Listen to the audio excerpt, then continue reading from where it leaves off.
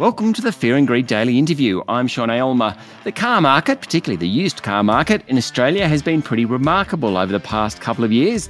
Supply chain challenges with new cars saw demand for used vehicles soar and took prices to levels we really haven't seen before. As markets start to normalise, I wanted to talk to Cameron McIntyre, the Chief Executive Officer of carsales.com, Australia's leading car website. This is a big company. It's got a market cap of around $7.7 billion with a very large international presence, which is getting even bigger. Cameron McIntyre, welcome back to Fear and Greed. Thanks, Sean. Great to be here. Very different environment today in March 2023 to when we last spoke, late 2020. It's different, but it's also, I guess, a little bit the same. I mean, the things that have probably changed a little bit over that period of time would be, I mean, clearly prices have gone up, as you talked about in your introduction, and between March 2020 and today, used car prices are up between 40 and 45% in Australia, and in pretty much most of the markets that we're in around the world. Sort of similarly, in that time frame, we've seen consumers avoid public transport and move into car ownership just because of the pandemic. We've seen supply chain issues with new cars and getting supply to market. And so there's been a whole bunch of things that have changed, and consumers have become more comfortable in transacting in all things online as well. And so that we've seen a lot change. So it's been a busy time. Okay. Is demand normalising? I mean, are we getting back to the point where the new car market deliveries are coming on time? Presumably that takes pressure off the used car prices. But where are we up to in that cycle?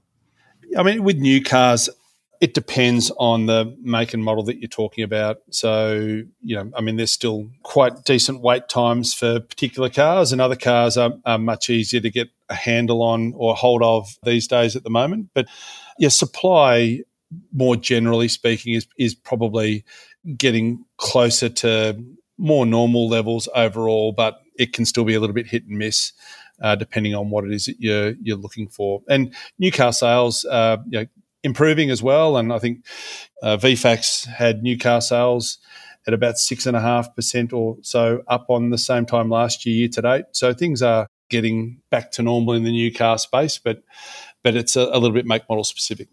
Okay, so I wanted to talk about car sales, the company itself. You've actually had a good 2023 year to date in share price terms, or you sort of had a great start and sort of been fairly flat since then. I want to get into the international market and what you're doing in Brazil, but what's happening locally first? So the local market for us is still buoyant. We're still seeing good demand for used cars. Inventory is returning to normal. So if any of your listeners are looking on car sales, we'd have about 202,000 cars on car sales at the moment. You go back to when we talked in 2020, inventory was in a different spot then, and I think we got down to about 126,000 cars was the low point. So inventory is returning to normal levels, and pre-pandemic, 2019-ish, we were at probably 230,000 cars. So what we're seeing is the time it's taking to sell a car is getting closer to where it used to be pre-pandemic, but it's still faster at the moment. And consumer demand is still good. And prices, as I mentioned before, are still up 40 to 45%. And we're not seeing that change. That's still holding at those sorts of levels at the moment. Are you worried about interest rates? Not at these levels, no. I think, our business is all about buying and selling cars, right? So if there's turnover of cars, that's a good thing for us. So, a couple of scenarios would be high interest rates. People need more money to pay down their mortgage. So they might sell a $40,000 car, but they still need to commute from point A to point B. And so they might buy a $20,000 car and take $20,000 of equity. People still have changes in family circumstances that require them to buy and sell a car. They change jobs, etc. So interest rates might indicate how much money people spend on a car, but they will still buy and sell cars. And in all those circumstances, that's a good outcome for our business. Stay with me, Cameron. We'll be back in a minute.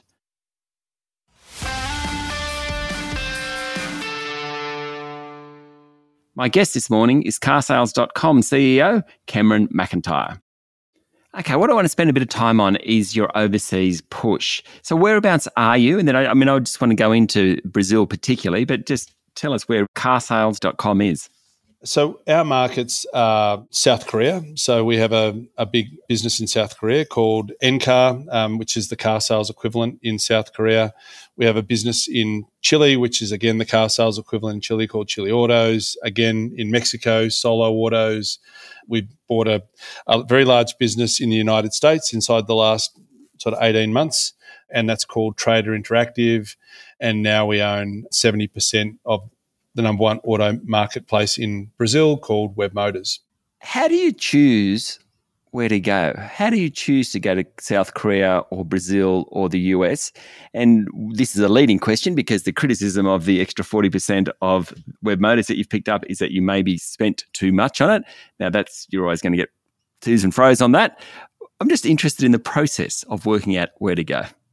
Yeah, I mean, so the process is, there's a lot to it, but I'll give you the basic things that we look for, right? So we're looking for markets where we can acquire a position in a number one player or a close number two player, because in digital marketplaces it tends to be a winner take all.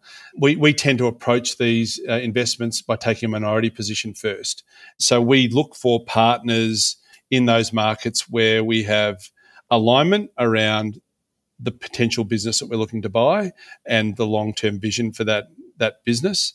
We're looking for markets where there's relatively less digital sophistication. So, markets growing in terms of digital environment and customer sophistication around digital marketing. There's lots of runway around that for the development of our intellectual property and technology into those markets.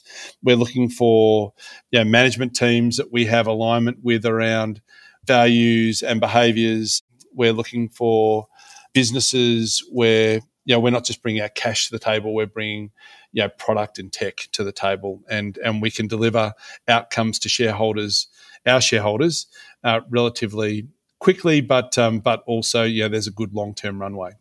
Okay, you now I'm probably going to get this wrong, Cameron McIntyre from carsales.com. Is it 53% of revenue or earnings from offshore? Yeah, so the majority of our revenue comes from offshore now. Why do you think you've been successful among the local? I mean, I suppose real estate's a very different sector, but a lot of the technology stocks, very few have done that well overseas, but you guys seem to have been able to establish this diverse revenue base. Yeah, I think, and I can't talk for anyone else, but I think in our circumstance, it's been about taking those minority positions, learning the market, learning about where we can create value for the business and for our shareholders. It's been about developing trust with the management team on the ground and collaborating with them and building a strong long-term relationship. And it's about treating every market as being unique, I guess. So, we don't go into any market and assume that we can just deploy our intellectual property and technology or our platforms, etc. We treat every market as different, and in doing that, I guess we don't potentially fall across some of the traps that maybe others have fallen into in the past. Okay. I mean, I can't let you go without asking about the EV market, the electric vehicle market. What's happening in that market here? And is it the same? I'd imagine Korea is very different to Brazil, is very different to the US, is very different to Australia.